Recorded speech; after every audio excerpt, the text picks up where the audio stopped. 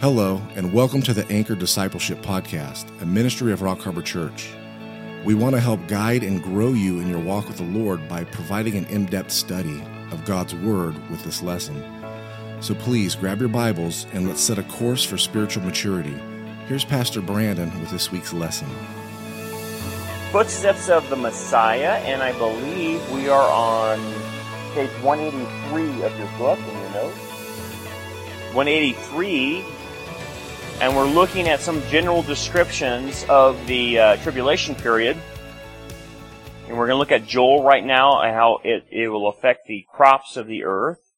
And we'll look at a few other things, how it affects Edom and a few other things. So let's pick up where we left off. Joel chapter 1, 15 through 20 stresses how the tribulation will affect the planet's vegetation and crops and food production, okay? Alas, for the day of Yahweh is at hand, and as a destruction from the Almighty shall it come. Is not the food cut off before our eyes, yea, joy and gladness from the house of our God? The seeds rot under the clods, or the clods are the shovels. The garners are laid desolate. The granaries is the idea. Granaries have nothing in them. The barns are broken down, for the grain is withered. How do the beasts groan? The herds of cattle are perplexed, because they have no pasture. Yea, the flocks of the sheep are made desolate. O Yahweh, to you do I cry, for the fire has devoured the pastures of the wilderness, and the flame has burned all the trees of the field. Yea, the beasts of the field pant unto you. For the water brooks are dried up, the fire has devoured the pastures of the wilderness. So basically what the tribulation is saying, or Joel is saying about tribulation, there's no more food supply. There's no more crops available. All the food has ran out. The granaries are gone. There's nothing to eat. People are starving to death. Now we see this very early on with the 4 horsemen that come through very early in the tribulation. And because of famines that start hitting the earth, it has a dragging effect. So a lot of the judgments that they start at a particular time in the tribulation, and then they drag all the way through to the end. So this is an important point to understand about judgments. It just doesn't stay isolated in its category. So by the time you're at the end of the tribulation, all the judgments are in effect. Every one of them. And so it's just massive chaos, massive desolation with the crop. So I find it interesting that there's Christians that believe in kind of a post-tribulational rapture, that they're going to go through the tribulation, and what they're doing is stockpiling food to go through the tribulation. They actually think they're going to go through the tribulation. And if you read this, he's saying, there's nothing in the granaries. Whatever you store, I'm going to destroy. There is no food supply. Now here's my question. If this has a dragging effect, it will mean that it starts and gets worse and worse and worse as time goes on through the tribulation. If there's no food, then how is Israel going to survive for 3.5 years in a desert climate in Edom? You will see in other passages I will show you later that God provides to them, and it would be like going back into the Exodus.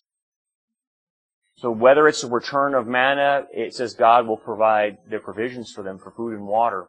Somehow in Edom, which is an extremely dead climate, there's nothing growing there. You can look at pictures of Bozrah online. It is dead. There's nothing there, no water. Somehow water will come there and God will provide it for the Jews. And if He returns to manna, He could return it to manna if He wants to. And He will provide for Israel's food supply and water supply for the last 3.5 years so that they remain alive. I find that amazing that we're going to return back to how He did it with Moses in the desert. Pretty cool. And somehow He provides too for Gentile believers as well, because Gentile believers survive. And so somehow they get their hands on food, whether God provides supernaturally or through providence, I don't know, but they survive and He gets the food to them. So I find that comforting to know that God will always take care of His people. Always. He doesn't hang them out to dry. It's the rest of the world that's having to deal with this. Okay. then we go to the other passage in Ezekiel 30. No, wait, where am I at? No. Obadiah 10 through 12. Sorry, I was on the wrong page. We go to the other description of the tribulation, and it involves the land of Edom. I find this very interesting. Present-day southern Jordan. This, my friends, is the modern-day Palestinians. Okay?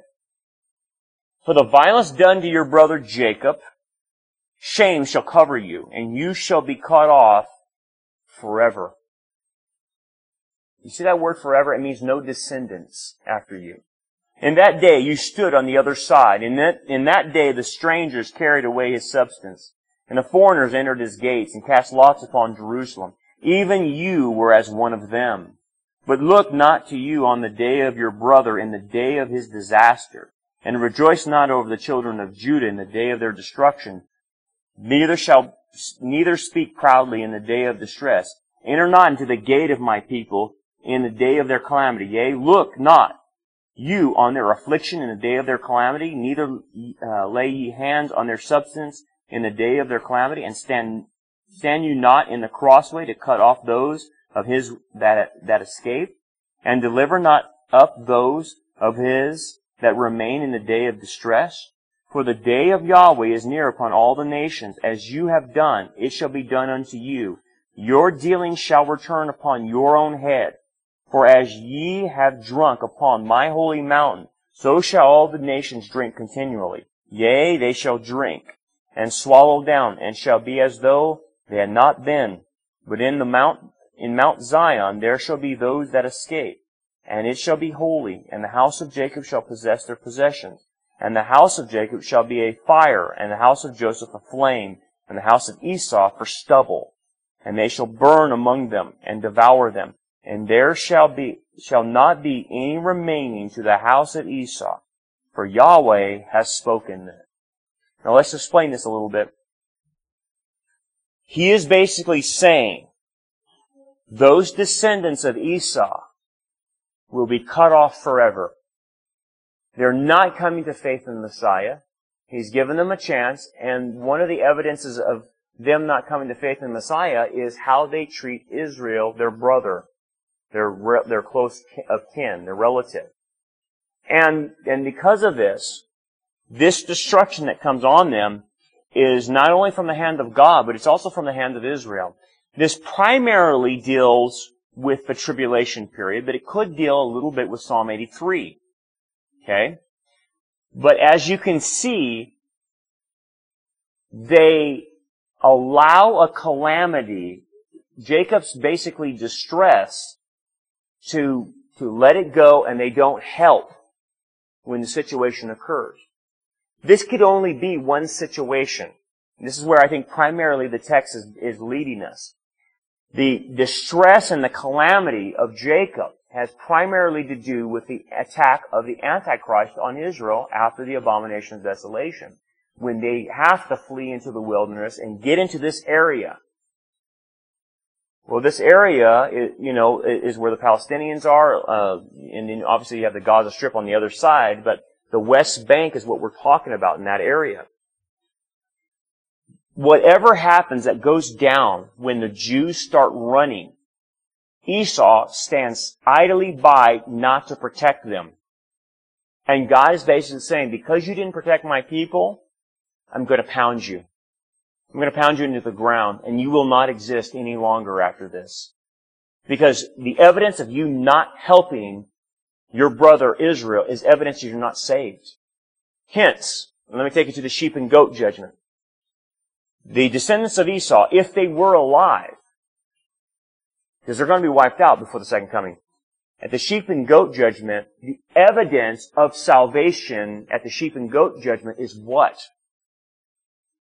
When you did it unto the least of these, my brethren, you've done it unto me. He's talking about the Jewish remnant.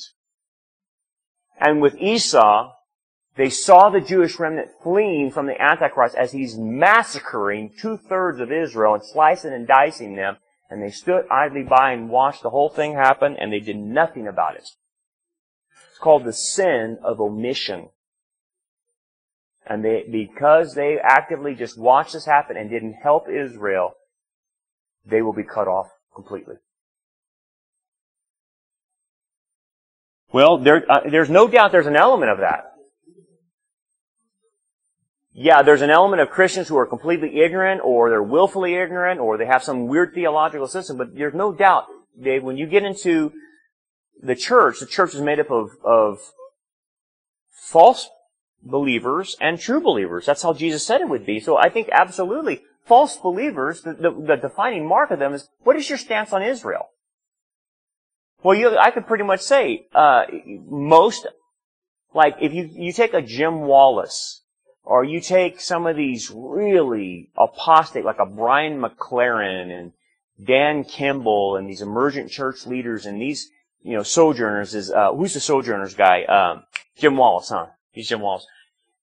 Those guys are so uber left, they're not even on the chart for Christianity, but they call themselves Christian, and all of them are pro-Palestinian. All of them. And isn't it funny that the emergent church, the apostate church, sides against Israel every time? Every time. I find that amazing. So you're absolutely right. That's part of it. And even if you stand on neutral ground, there is no neutral ground with Israel. Because the Abrahamic covenant doesn't give you a neutral ground. I bless those who bless you, and I will curse those who curse you. Jew, Gentile, whoever is doing it, there is no, well, you can stand on the sidelines and pretend like nothing's happening. There's no position like that. You're either for or you're against Israel. And the evidence in the tribulation, the primary evidence that someone is a believer, is how they treat the Jews. And these people watch the Jews and do nothing to help them, watch the Antichrist slaughter them. And he slaughters 2/3 of them. Millions. It's a bloodbath. And they sit by watching this whole thing. And so God says, I'm pounding you for that. And basically the pounding, this is important. You will no longer exist ever as a people group. Ever again. There is no one that survives the tribulation from this people group. So if you want to know who this is, you look at Hamas, you look at Fatah, in those areas, and that's who we're talking about. The ones who put rockets in the schools and in the hospitals and fire them right in the children's playground so that when Israel retaliates, they kill children so they can put that all over the news. Israel's killing our children. No, you put the rockets in their schools. They're only firing on the rockets. And you are doing this on purpose, using kids and women as human shield. You creeps are going down. And God sees everything that you're doing with Israel right today. And He doesn't stand for it. But that is evil, folks. That is extremely evil. That when the Palestinians use cartoons, they have a Mickey Mouse character called Farfor, and you can Google him and put him on YouTube. They're singing songs with the little 4- and 5-year-old preschoolers about stabbing Jews, how to stab them, how to kill them. I'm going to knock on heaven's door with the skull of a Jew. The little 4-year-olds, and the little Mickey Mouse guy is saying that he's going to be a martyr. And then they did an episode with Farfor that they had it's kind of a blood libel, that the Jews had got him and they were going to kill Farfor and all this other stuff, and incited all these kids. So these kids grow up wanting to kill Jews. God said, I see that. And I'm going to pound you for that. Unless you come to repentance and come to my Son, that sin is the most wicked thing you could possibly do when you corrupt little kids and use them for him and shield. So this whole thing with Obadiah should bring you a sense of justice that God is not ignoring what's going on with the Palestinians and what they're doing with Israel. He's watching everything they're doing, and He will come at them. Very, very scary to be in the sights of the living God. I wouldn't want to be in their shoes. Let's go to the next page. Zephaniah 1:14 through 18 portrays the day of Yahweh as darkness and distress, and we'll talk a little bit about this. The great day of Yahweh is near. It is near and hastens greatly, even the voice of the day of Yahweh. The mighty man cries there bitterly. The day is a day of wrath, a day of trouble and distress, a day of wasteness and desolation, a day of, here's the deal, darkness and gloominess, a day of clouds and thick darkness, a day of trumpet and alarm against the fortified cities and against the high battlements, talking about the Antichrist's battlements. And I will bring distress upon men, that they shall walk like blind men, because they have sinned against Yahweh. Their blood shall be poured out as dust, and their flesh as dung. Neither their silver nor their gold shall be able to deliver them in the day of Yahweh's wrath. But the whole land shall be devoured by fire of His jealousy. And will make an end, yea, a terrible end of all of them that dwell in the land. Now, there's a lot of darkness associated with the tribulation. And this is talking about the general course of the tribulation, but let me get specific about it. What we see from other passages is there's 5 blackouts of the sun, moon, and stars of all natural light that occurs prior to the tribulation and all the way to the second coming. There's 5 blackouts. Along with the blackouts, there's obviously atmospheric things going on in the atmosphere due to certain things happening on the planet. For instance, there's a massive comet that hits the planet, perhaps knocks us out of orbit, but the dust particles perhaps from that cloud the sky generally and shade the sky, which destroys most of the crops on the earth because of this almost like a nuclear blast that more than we've ever seen, which would fill the atmosphere with clouds of dust. The other thing that happens is a supernatural darkness that happens all over the kingdom of the Antichrist, is that God sends a darkness, like He did in Egypt with the Pharaoh and the Egyptians, and that darkness permeates all through the world, and no one can see anything. The beast can't even see anything. The Antichrist, he can't see anything. They're blinded by this darkness that happens. Then the last darkness, and this is very interesting, the last darkness is associated to the return of Messiah. So, according to Zechariah and according to Matthew, this darkness happens, but Zechariah uses a word in the Hebrew, if I can recall, and what happens is the atmosphere congeals and almost goes back to primordial creation. It undoes itself. As Christ holds things together, He lets it undo. There's a congealing of the atmosphere, and it blocks out all natural light, and then amongst this darkness and this congealment of the atmosphere, the Shekinah shines through and breaks through. And then the clouds from the Shekinah come through as well. And it fills the whole earth with the clouds. And then the Shekinah brightness comes. And that is the sign of the coming of the Son of Man, is the Shekinah glory. Now, the Shekinah is Matthew 24 in reference to it. And then in Revelation 19, those two go together. But the sign the apostles asked, what is the sign of your return? He says, the Son of Man will come in great clouds and glory. That's the glory clouds of Yahweh, the Shekinah brightness. And that's, that when people say, well, what is the sign of His return? It's the Shekinah glory. That's the sign of His return. So Matthew 24 and Revelation 19. The other passage about the congealing of the atmosphere is Zechariah 14. So there's a lot of darkness. It's a lot of the natural light is knocked out. Yes. Yeah, and some of that symbolic with the flame of wrath, but there actually is people that will be burned and scorched by the sun. Somehow, like I said, we get knocked off our orbit, perhaps by the meteorite that hits, and we get closer to the sun, and then you have a scorched earth, and people are scorched because we're closer to the sun or something like that. So the burning is literal in that sense. So there's judgments that do burn people, and some passages the burning is referring to the wrath of God as a flame of fire. Now, the other passage we'll look at, and we'll you probably know this pretty well, it's 2 Peter 3. And he goes, but the day of the Lord will come as a thief, in which the heavens shall pass away with a great noise, and the elements shall be dissolved. There's the congealment that Peter notes. Okay? With fervent heat. And the earth and the works that are therein shall be burned up. Seeing that these things are thus all to be dissolved, what manner of persons ought ye to be in the in all holy living and godliness, looking for and earnestly desiring the coming of the day of God, by reason of which the heavens shall be on fire, shall be dissolved, and the elements shall melt with fervent heat.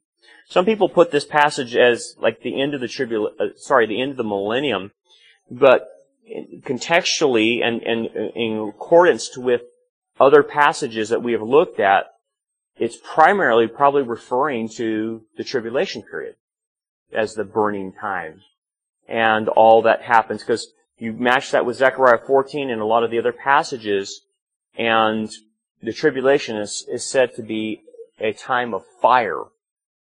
Whereas Noah's flood was a time of water, tribulation is a time of fire. And basically, the earth has to almost be remade. It's not a new creation, but when Christ comes back, He almost has to remake it. The curse is reversed, and the waters that stem from His throne go out to heal the planet. The planet has to be healed again because it's been so devastated. And you can see that in Ezekiel and other passages that talk about the millennial river. The millennial river, it has a supernatural quality that everything it touches, it brings life to. It will be the water system that replenishes the earth again. Because there's no water anymore. It's all gone. If there's any liquid, the liquids have been turned to blood. There is no more water. So when Christ comes back, this millennial river that comes from His throne, it starts from Jerusalem, goes out, hits the Mediterranean. Once it hits the Mediterranean, that means it's going to hit all the oceans of the world and heal them. And supernaturally heal them and bring life back into the seas and life back into the vegetation of the planet. So it all stems from Christ Himself remaking the earth from that. We'll look at that when we study the millennial passages.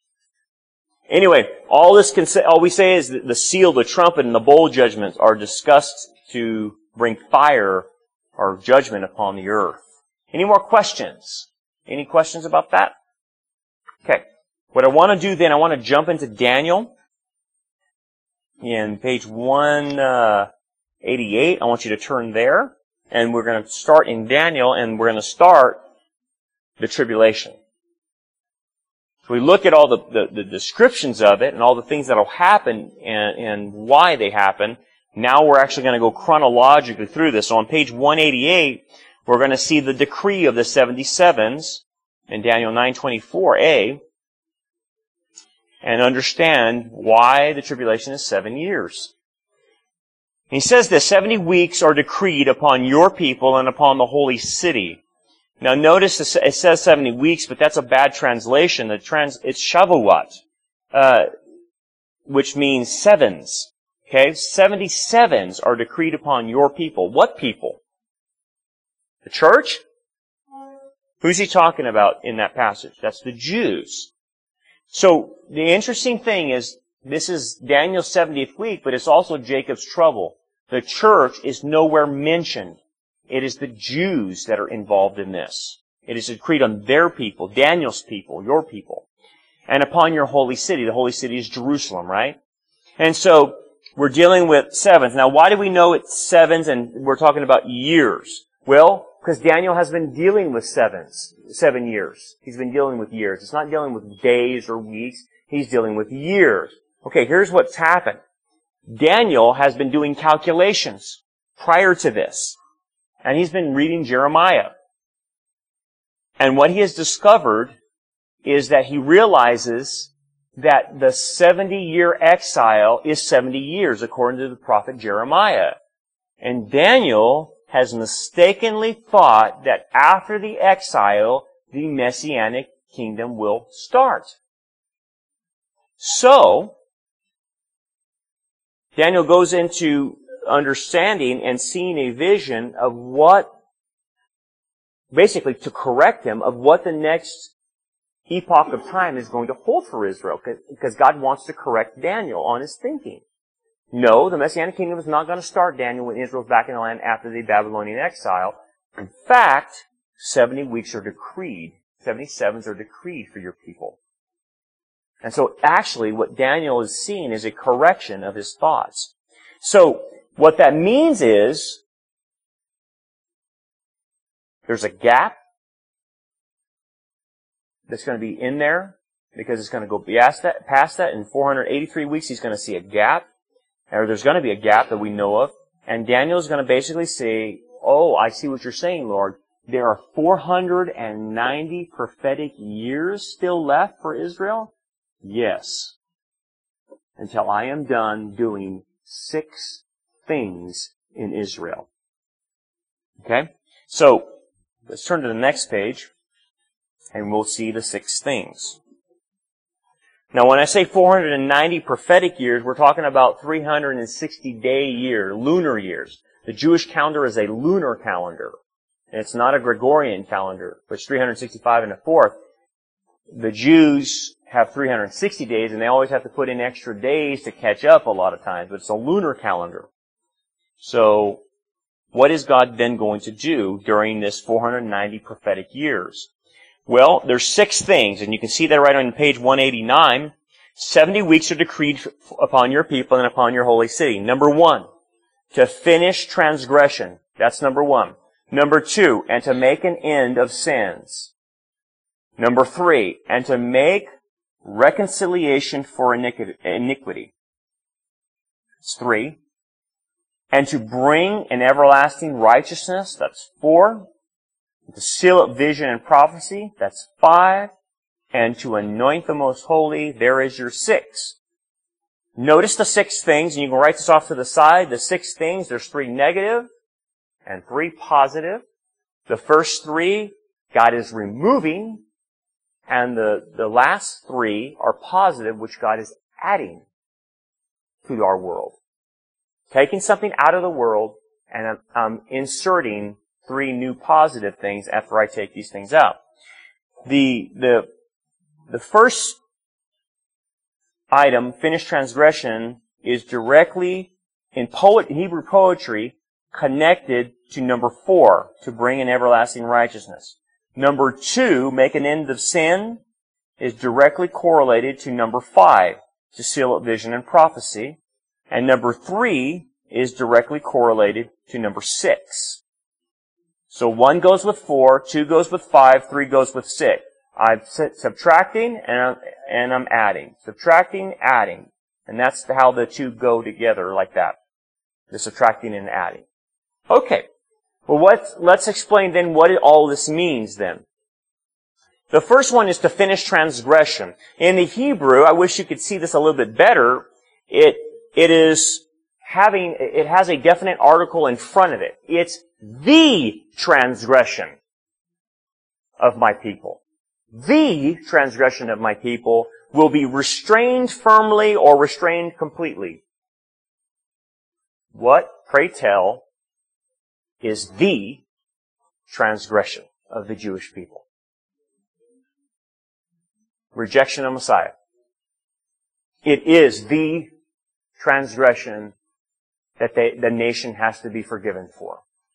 It was that transgression that sent them to committing blasphemy of the Holy Spirit, and that transgression that sent them into dispersion among the nations, and that transgression that's bringing them back into the land so they can be purified by the tribulation. It is that transgression. Moses predicted it. Moses says, you're going to commit a transgression. It's going to get you kicked out of the land. And it's that transgression that Moses predicted that Daniel is dealing with, and he's saying, what's going to happen here? What my people are going to do? Well, they're going to reject their own Messiah. Well, what does it mean then to finish the transgression? Well, I'm going to get rid of it completely. Never again will my people ever reject their Messiah when I'm done with them. And that is the promise of Jeremiah 31.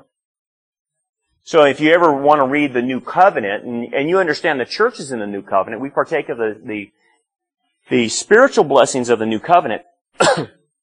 We don't partake of the physical aspects of the New Covenant, and you're fully aware of that.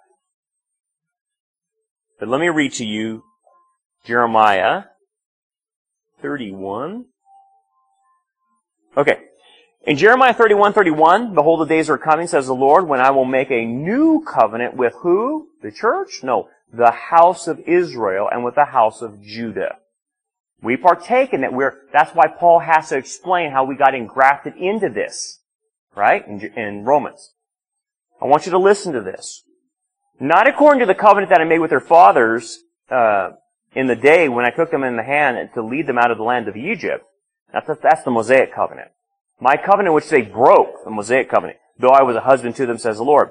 But this is the covenant that I will make with the house of Israel after those days, says the Lord. I will put my law in their minds and write it on their hearts, and I will be their God, and they shall be my people. Now, listen to this very carefully. This is an amazing promise which Daniel is predicting here. And this is what I want to connect the two for you. No more shall every man teach his neighbor. Every man has his brother saying, know the Lord. So no more teaching about Jesus because they will all know Jesus. There will be no need of classes to teach you who Jesus is, who Messiah is. Why? They all shall know me. Every one of them. From the least to the greatest of them, says the Lord, for I will forgive their iniquity and their sin I will remember no more. Now this is important. Once the remnant in the tribulation accepts Messiah, from that point on it initiates the new covenant into effect. Because of what you just heard read in the Scriptures, at that point there will never, ever be an unbelieving Jew for the whole millennial kingdom. Ever. Because the new covenant promises that. I will never have any Jew not believe in the Lord. In fact, we won't even have to have classes for them anymore. They will all know Him. They will all accept Him. Now, this is not a forced thing. This is not a Calvinistic thing. No, this is a providence. This is a foreknowledge of God and promising, I'm going to make sure that everyone there believes in me. Not forced. It's again a free will thing. Salvation has not changed. But He says this is how it will be. Because the point of the tribulation is to purge all rebellion out of Israel. To get rid of it. And He will finally do it. I'm done with it. No more will they rebel against me. And then the new covenant ensures that they will all come to faith in Him. So, well, it's similar, I guess, Paul still had a choice. His call to service was, on the Damascus Road too. But Paul even makes the statement in the end that all Israel will be saved. And means perpetually based on Jeremiah covenant. So, just basically when the child becomes at the age of accountability, they will naturally accept their Jewish Messiah. And it could be, I don't want to get too technical because you start jumping into philosophy, but it's possible that God, according to Acts 17, has reserved, because of His foreknowledge or middle knowledge, the Jews that He knows will always accept Him for that period of time. Because what is Acts 17? What's the Apostle Paul's argument in Acts 17 to the people on Mars Hill? He has determined the times and the places in which people live. So why? So they might reach out for Him and perhaps find Him, though He's not far from any one of us. What he is saying is very profound in Acts 17. That God, because of His middle knowledge, what is middle knowledge? It means that God knows counterfactuals. It means that God knows hypotheticals. That God knows that He can stick you and you and you in certain periods of time or in different locations on the planet.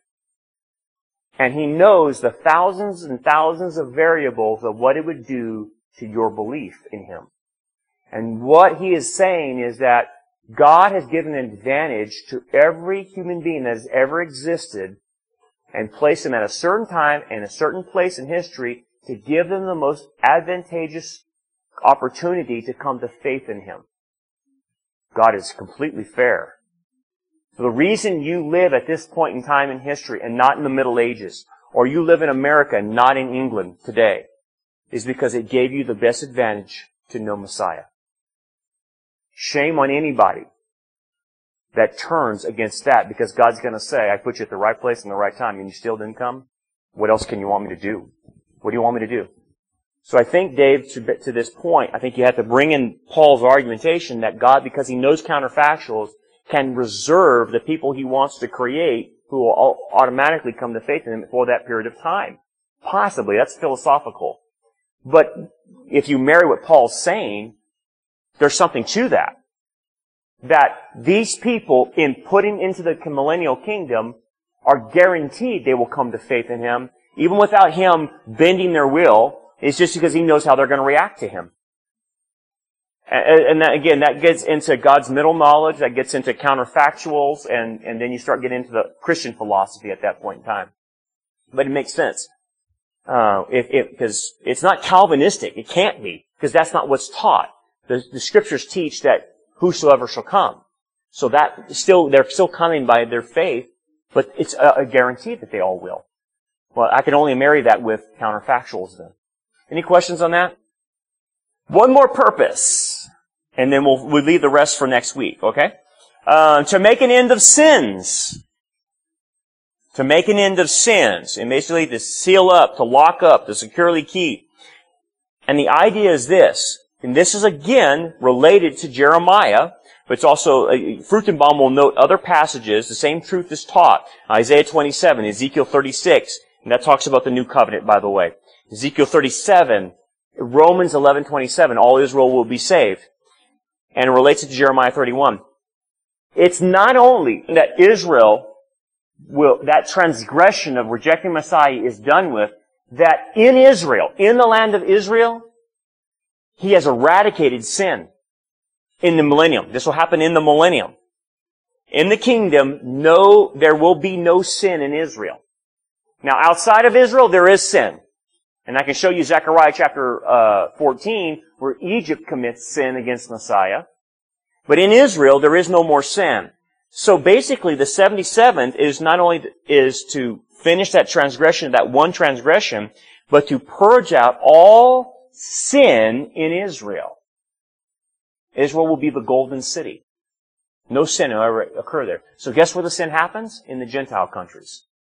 That's where we will be, by the way.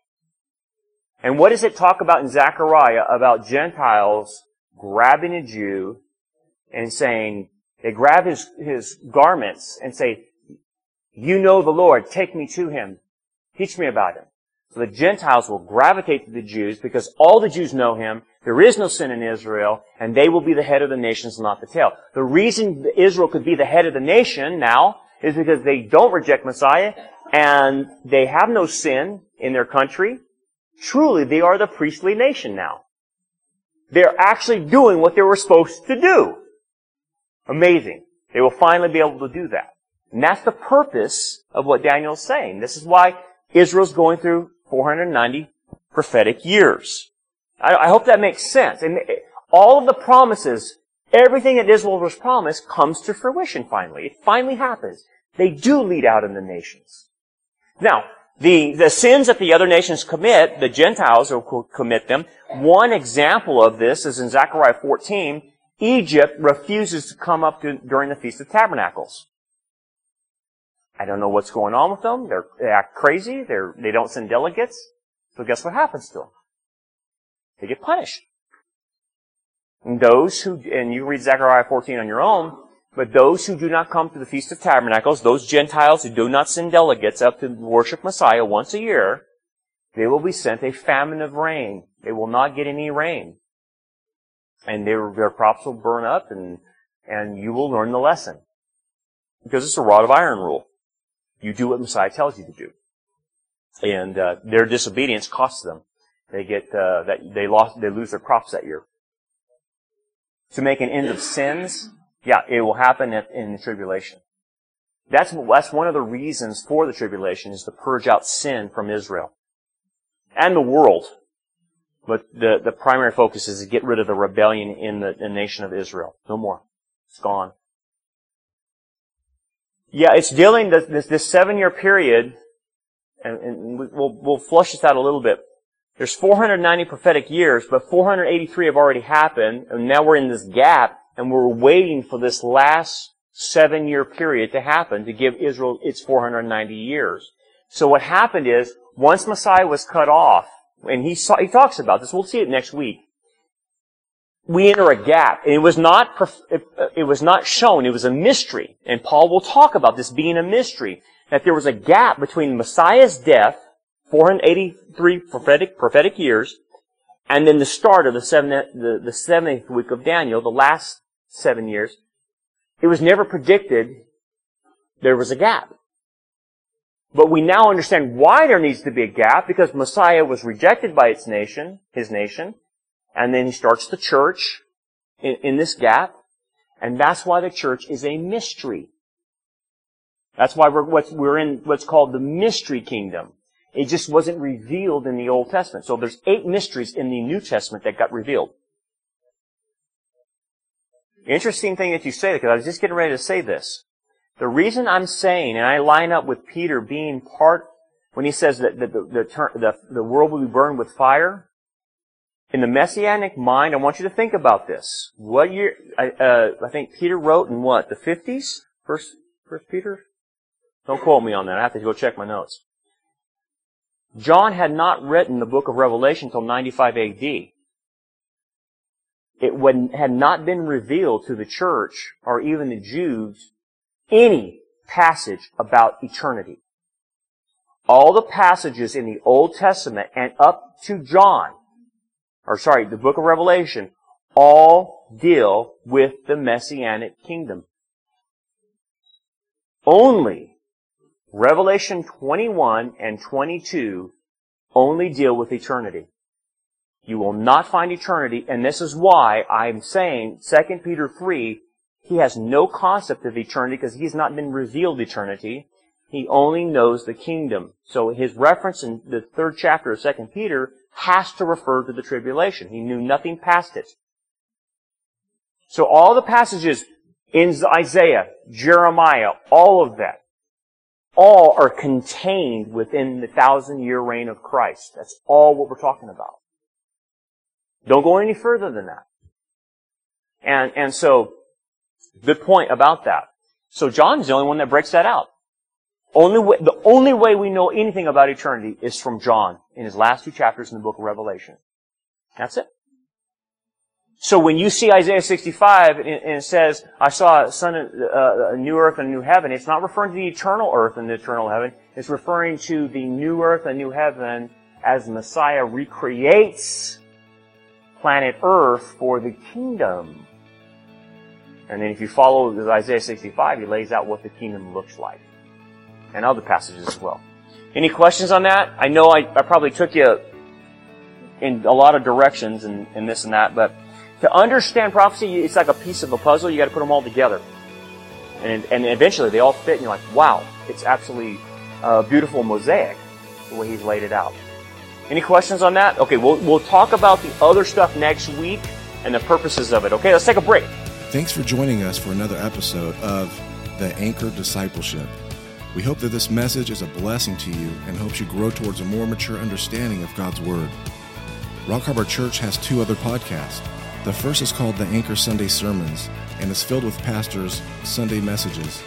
And the second is The Anchor Bible Study. It's filled with past and continuing Bible studies preached during our Wednesday evening services.